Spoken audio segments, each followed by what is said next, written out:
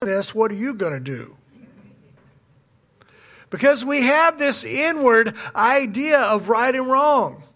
And if we're honest, if we're really honest, every single one of us at some time or other, we've done stuff that is wrong. Even as adults, sometimes we do things that we know are wrong, but we go ahead and do it anyway. And it seems like as we walk through this life, and what I want every one of these, and every young person, every older person here to understand, is that we will always have a temptation to compromise integrity. There'll be opportunities to do that every turn. You know, many times we will take shortcuts because they will appear to save us some momentary grief at the seemingly small price of setting aside our integrity. But you see, there's a problem with that. When we do that, there's always a higher price to pay later. And so I want us to examine that for a moment, because some of the biggest messes I've gotten myself in life is because in a moment I thought it was easier to step aside from integrity and step aside from what I knew was right and make some kind of compromise because it seemed like that would save me some major grief in the moment, only to have it cause more grief and more difficulty and bigger battles later. So I've given today's message the title, Cancel Compromise. We live in a world right now where there's all kinds of things we're being told we need to cancel. Well, to me, the number one thing we need to cancel is compromise. Because there's a daily moral integrity that God desires for you to have. And I promise you, God never looks away in those moments with some kind of sly wink saying, I see what you're going to do, but I'm looking the other way this time. No, he does not look the other way. Amen. So I was looking at Scripture this morning. I settled on a story in Scripture that I really believe lays out what I'm trying to say for our lives. See, God had given His people, the children of Israel, some great victories. He had set them free from slavery in Egypt. They had traveled the wilderness. And yes, they made some mistakes, and so they had to get stuck in the wilderness for an additional 40 years. But finally the day came when, as Joshua as leader, that God allowed them to cross over in the promised land. The promises of everything they had been taught for their whole lives was finally coming to pass. And as they stepped over into that new land, God had given them an incredible victory over Jericho. They had a little bit of a struggle, but they got it straightened out, and they took Ai. And so God had given them back-to-back victories over some enemies that they were supposed to push out of the land to take possession of what God had given them. But one enemy got a little scared, and they came up with a deception. They decided, you know what? Let's see what we can do to save our hides, because it is clear that God is with these people. And if we don't do something, we're next. So they came up with this plan. They said, you know what? Let's see if we can convince them to compromise a little bit. So they did so by posing as friends. And many times this is the same way our enemy does us in life. He comes along and offers what seems to be a better way out, only for it to be a trap that we pay a higher price later. So here's what they said we're going to do. They said, you know what? We're right here in this same area that they're in, and we're going to be next if we don't do something. So they came up with this plan. They said, you know what? We'll travel. We'll pretend to be ambassadors from a faraway land, and we'll see if we can get them to swear to a binding treaty to make us their friends. So if you read in Scripture, this story is found in Joshua chapter 9 and 10. We see that they had this plan. They put on old clothes that looks like they've been on this long journey. They put on, they dusted themselves up. They put on old sandals. They packed moldy bread on purpose. And they went through all these things. And so they show up and they come traveling in and they say, we have come from a far away land. And we've heard of the great deeds that God has done on your behalf. We've heard of the victories that He has given you over Jerusalem. I mean, not over Jerusalem, but over Jericho. I'll get there in a second. Over Jericho and Ai. And we've come to pay honor. We want to set up a relationship with you. We want to become allies. And so they begin to question that, oh, we've come from a faraway land. Look at our clothes. These were new when we left. Look at our wineskins that are patched. They were new when we left. Look at this bread. It was hot and fresh when we left. And so they looked at all that. And so they did. They made this binding treaty with this nation known as Gibeon. They swore an oath to say, we're allies. Well, guess what? 3 days later, Joshua found out they were a neighboring kingdom. Some of the very people that they were supposed to drive out of the land, but now they were stuck in this treaty with the enemy. So you can kind of see where they're at. But here's the deal. Here's the whole problem that we have. Look at Joshua chapter 9, verse 14 and 15. It says, then the men of Israel took some of their provisions, and they did not ask counsel of the Lord. So Joshua made peace with them and made a covenant with them and let them live. And the rulers of the congregation swore to them. So here they were in this binding treaty.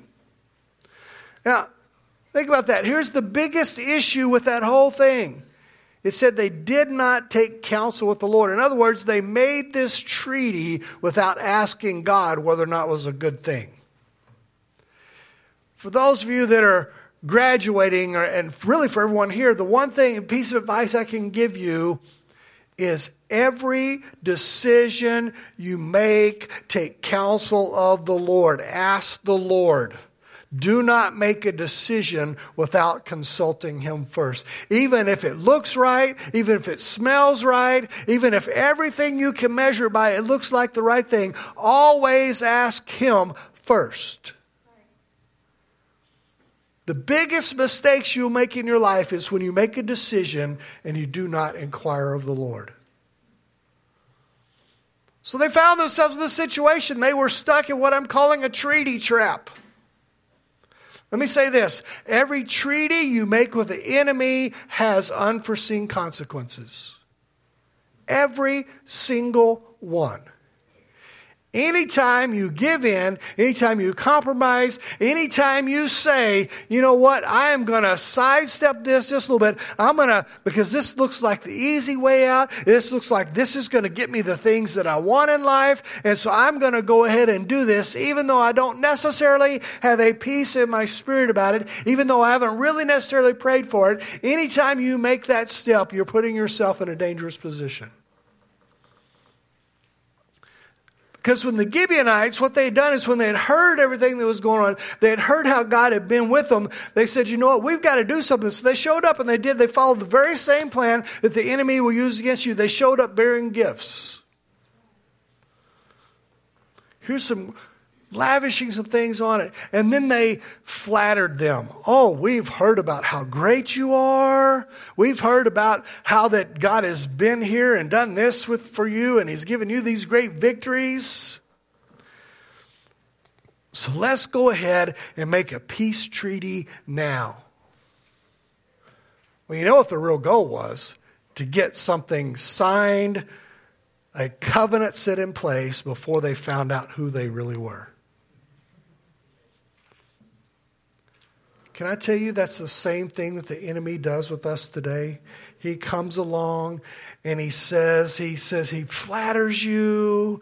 He promises you all kinds of gifts and all kinds of things, all the things you wanted to seem like they're right there. It'll be so easy. And if I just do this, and there's something inside, there's always some compromise you have to make to accept that, but you go ahead and do it anyway.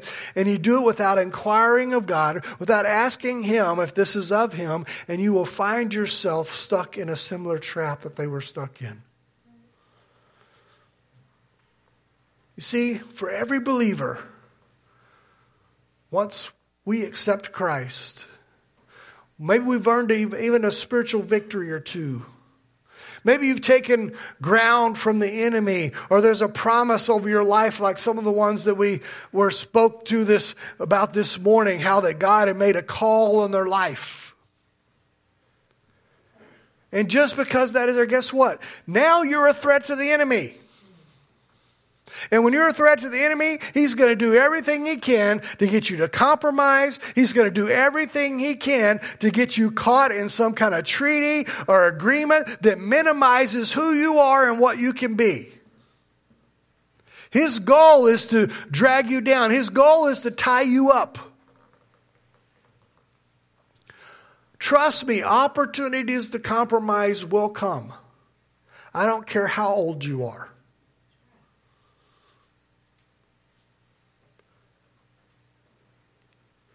And there will be things like, oh, you deserve an easier path than this. Take the deal now. It will make your life much, much easier. You know what? Don't you dare without asking the Lord, is this what you have for me? Let's talk about compromises. See, we hear them all the time. You feel a tugging or a calling to some ministry, and the enemy will come along and say, oh, you know what? You've done your time. Remember last time you volunteered and you got involved and this happened and that happened? You know what? You've done your time. Just continue to sit on the sideline. It'll be okay. Let someone else do it. Or maybe it takes a little bit different form. All that little bit of pornography won't hurt anything.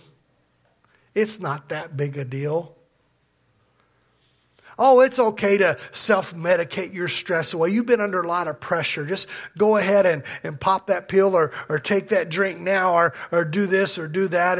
It's just for this season. Or maybe it's, you know, your husband or your wife, they just don't listen like that friend that's the opposite sex at work. I know I'm trampling on toes here, but it's important. Or maybe it's, I need this money more than they do. I'll just cheat a little bit. I'll cut this corner. After all these things, isn't that what grace is for?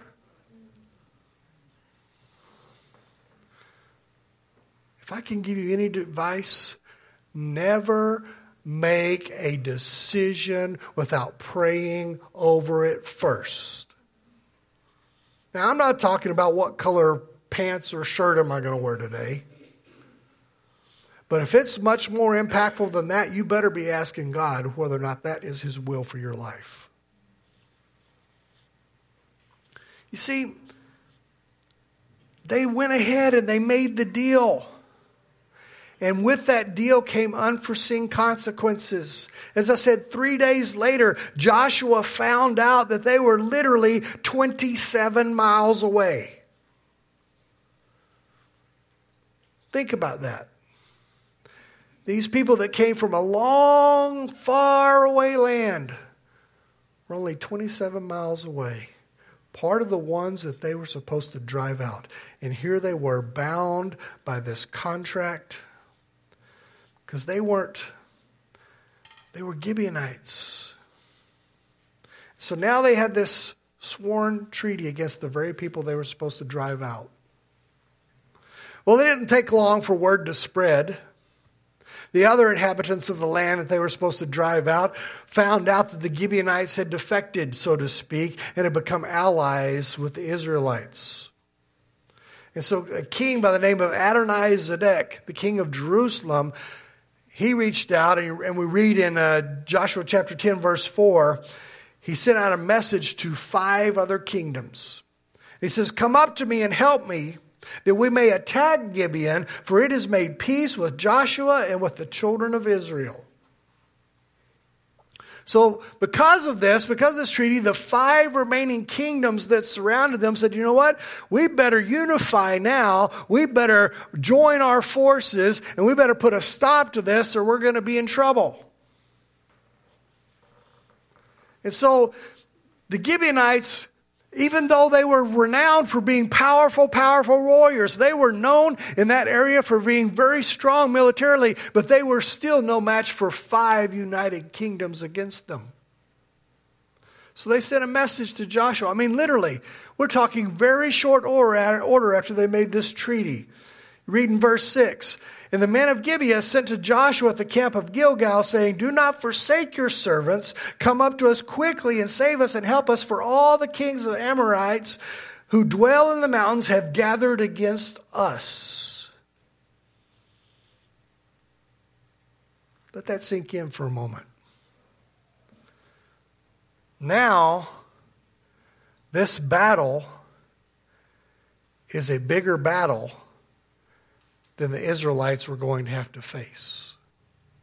See, they had already taken Jericho. They had already taken Ai. They had kind of split the land, and God's plan was for them to drive out these kingdoms a little bit at a time. Now, all of a sudden, they have to face 5 of them at once because they're bound by this sworn treaty to go and to protect Gibeon. See, now all of a sudden, because of their compromise, because they didn't ask the Lord what they were supposed to do in this circumstance, they're about to have to fight a bigger battle all at once than they ever thought they were going to have to fight. We're talking 5 kingdoms at once. And they have to go to the defense of a nation they were supposed to drive out. You see the dilemma? And so this is a situation they find in. But not much has changed today.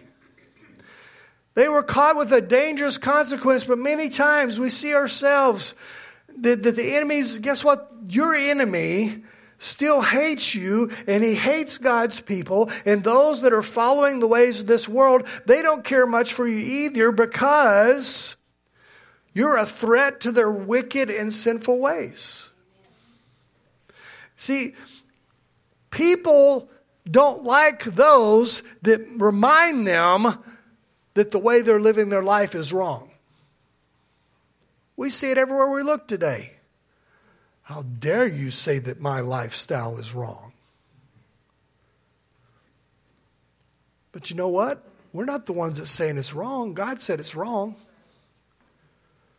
And I've said many times, if we love somebody, do we really let them continue in something that's going to destroy their life? Or do we, out of love, try to say, hey, don't go that way. Don't do that. Not in a judgmental, vindictive way, but in a way that points out the love. But when we do, when we stand up for righteousness, there are going to be those that doesn't like it because we cast a light on their situation, their circumstances, and their wrong choices. And they don't like feeling the guilt of the things that they already know are wrong. So therefore, they hate the presence of God's people. And they want to fight against us. But these are the same tactics that the enemy uses against us as believers throughout the ages. Our enemy longs to intimidate us into compromise, intimidate us into backing down, intimidate us not into standing up for what we know is right, and intimidate us to thinking that we have no choice. We better just comply and go along with the crowd. 1 John 4:4 says this: "You are of God, little children, and have overcome them, because he who is in you is greater than he that is in the world." You may feel like you're all alone. in making a stand for what is right, but you're not. You're on the right side. Because greater is He. So what happens? What happens when we're caught by compromise? See, compromise will cause you to fight battles you could have avoided. Yes, they were going to have some battles. Yes, they were going to have to face every one of these nations. But God's original plan was not for this to happen all at once like it was now set up. So we never ever forget, God's plan is always better. Always pray over your decisions. You're going to hear me say that again and again. If there's one piece of advice I can give you, pray over your decisions. But guess what? Sometimes we compromise. Sometimes we compromise anyway. And we find ourselves where they're at, facing a battle against something that has grown bigger than we ever thought possible. And we feel trapped and stuck by our decisions, and there's nothing else we can do. Now, I'm going to say this. This isn't an excuse. But I'm going to say when you compromise, because at some point in your life you will. Every single one of us has. Right? Matter of fact, James 1, verse 14, 15 says, but each one is tempted when he is drawn away by his own desires and enticed. Then when that desire has conceived, it gives birth to sin, and sin, when it is full grown, brings forth death. We can find ourselves sometimes when we compromise, sometimes when we make decisions that we did not inquire of the Lord. We didn't ask. It just seemed like it's what we wanted to do. And I know every single one of us at some point, we've kind of felt that nudging of the Holy Spirit saying, don't do it. But we wanted it so badly, we gritted our teeth and we did it anyway, and we find ourselves in a mess. And when that happens, because little compromises grow into big sins, and big sins lead to a mess. And if you don't do something with it, it will lead to death, the Scripture says.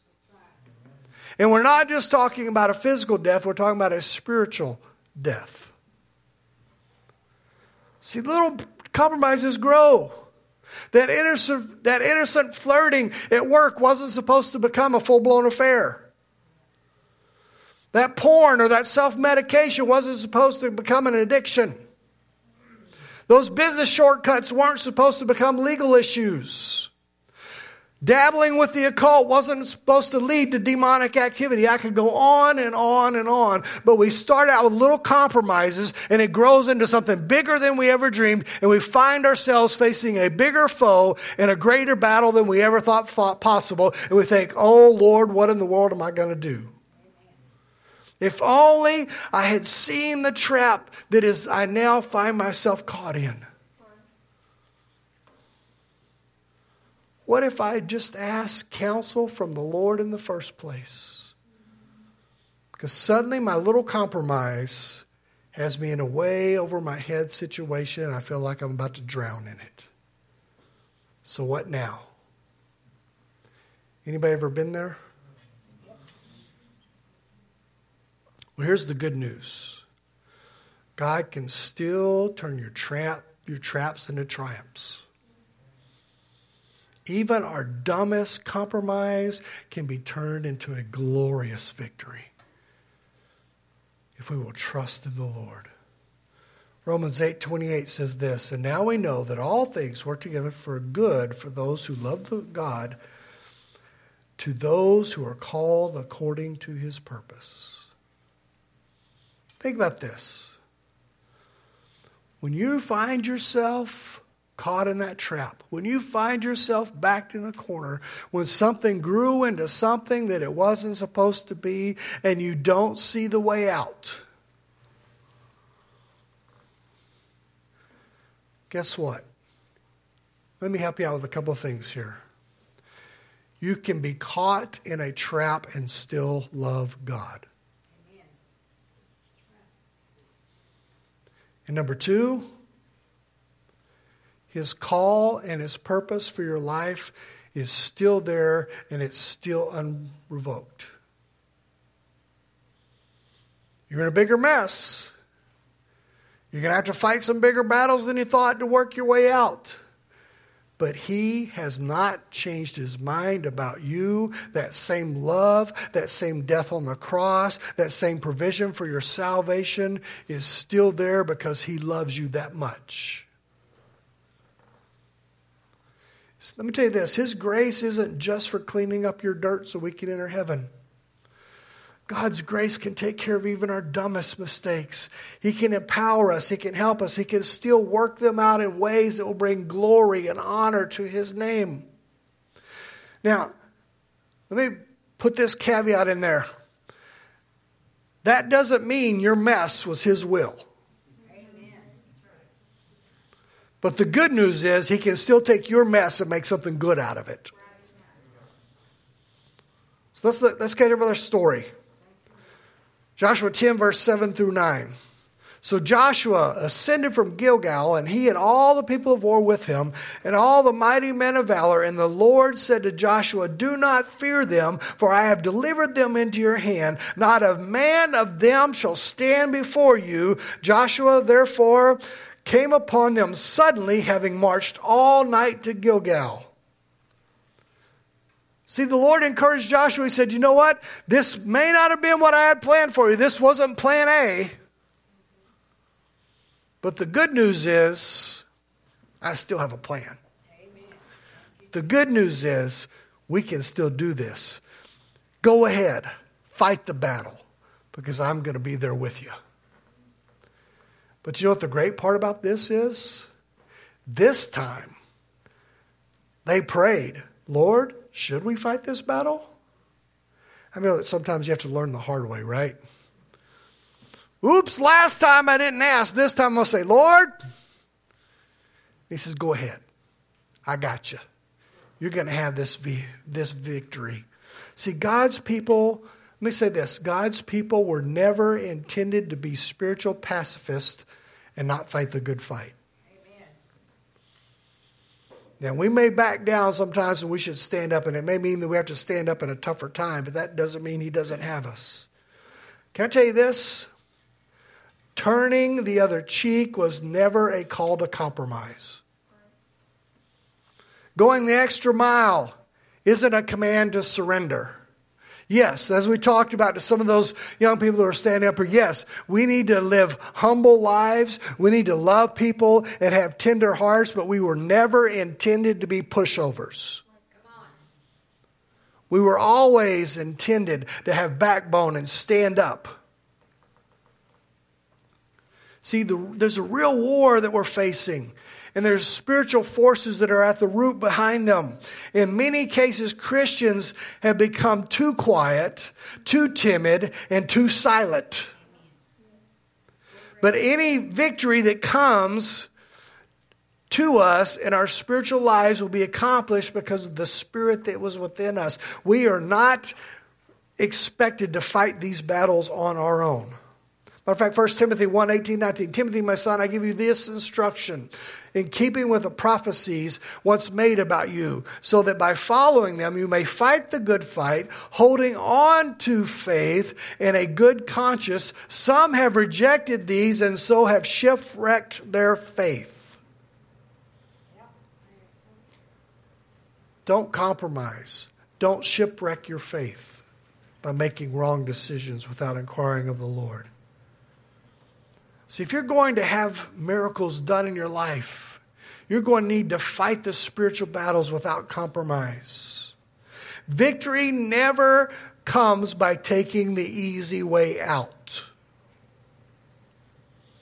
Somewhere, that warrior mentality is going to have to rise up in your spirit. You may have been pushed around by compromise. At some point, we got to say, you know what? I've been pushed around by compromise long enough. My pride has kept me from being a worshiper long enough. My selfishness has kept me uninvolved long enough. I can't let my judgmental spirit or my legalistic heart hold me back any longer. We can't let my greed and the things that keep me from investing in the advancement of His kingdom work any longer. I have to work for the kingdom and the cause. Our self-pity, reliving our past failures over and over and over again, will never win you the victories that God has for you. At some point, you got to say, you know what? The past is the past. The Bible tells me that as He's become Lord and Savior of my life, that those things are cast as far as the east is from the west. They're thrown behind His back to be forgotten. They're sent into the depths of the sea. That I am not bound by the mistakes of the past. I can walk in His future, in His way, in His plan. At some point we have to say, enough is enough. Lord, is this the time to fight that battle? And when He says yes, you can't lose if you're just obedient. Now, I mentioned this earlier, but think about this. Think about, as I begin to wrap up, think about the supernatural power they were given to win this battle. Against 5 armies. They were overwhelming odds were against them. And not only to go there and to fight that battle, they had to march 27 miles overnight just to be there in time. I don't know about you, but if you're carrying all the stuff of warfare and you're on foot for 27 miles all night, and when you get there at dawn the next day, you got to fight a battle the whole day. As you'll find later, an extra long day. There's only one explanation. God gave them supernatural strength. Now let me look at this. Let me put it in a personal terms. You may have spent many a night remarching the failures of your past compromises. But God won't help me. I blew it. I had my chance. Let me read you this. Psalm 35. For His anger is but for a moment. His favor is for life. Weeping may endure for the night, but joy comes in the morning. Think about this. It was their mess. It was a battle on a scale they were never supposed to fight. Yet this time they inquired of the Lord, and God said, go ahead, I got you. And He supernaturally bailed them out with a great victory. Let me read it. John 10 and 11. So the Lord routed them before Israel, killed them with a great slaughter at Gibeon, chased them along the road that goes through Beth Horon, and struck them down at Ezekah and Makkedah. And it happened as they fled before Israel and were on the descent of Beth Horon, that the Lord cast down large hailstones from heaven on them as far as Ezekah, and they died. There were more who died from the hailstones than the children of Israel killed with their sword. Think about this. The enemy may think he has you where he wants you. You may think you're in a no-win situation, but the same God who apparently has smart hailstones in His arsenal. I mean, think about that battle. There's all this stuff going on, and He's sitting down hailstones, and it's missing the Israelites and knocking the enemy out left and right. And we think we got smart weapons. See, when God's power manifests itself in the time of your need, let me say this, though. They could have stopped there, but never, ever settle for a partial victory and then try to turn around and make peace and make the same mistake. When God sets the stage, finish the enemy and put that thing that has plagued you behind you, never to be picked up again. Amen. Go for the whole thing. Verse 12 through 14. Then Joshua spoke to the Lord in that day when the Lord delivered up the Amorites before the children of Israel. And he said in the sight of Israel, Sun, stand still over Gibeon, and moon in the valley of Ajalon. So the sun stood still, and the moon stopped until the people had revenge upon their enemies. Is this not written in the book of Jasher? So the sun stood still in the midst of the heaven, and did not hasten to go down for about a whole day. And there has been no day like that before it or after it, that the Lord has heeded the voice of man, for the Lord fought for Israel. Not only did they march all night and fight a battle all day, he stopped the sun and the moon for about another whole day. So they had about a 48-hour, or somewhere thereabouts, a 2-day period, literally. I guess it'd be about a 24-hour day that the sun was up. That's supernatural power to fight the battle and to finish the enemy. Now, I know what you're thinking. But Pastor, for the moon and the sun to stand still, wouldn't that be contrary to the laws of nature? But what are the laws of nature? They're simply the processes that God set in motion. Amen. And because He is sovereign, He can alter, He can suspend, He can reverse, He can circumvent, He can even cancel those processes any time He desires. He is not bound by the laws of physics that He created. What I'm saying is this.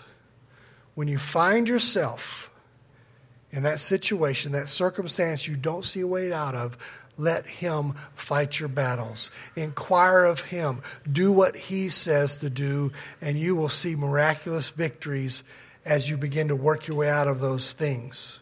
Because it's His desire. And so I'm closing with this. The only real question this morning is this. Will you trust Him enough?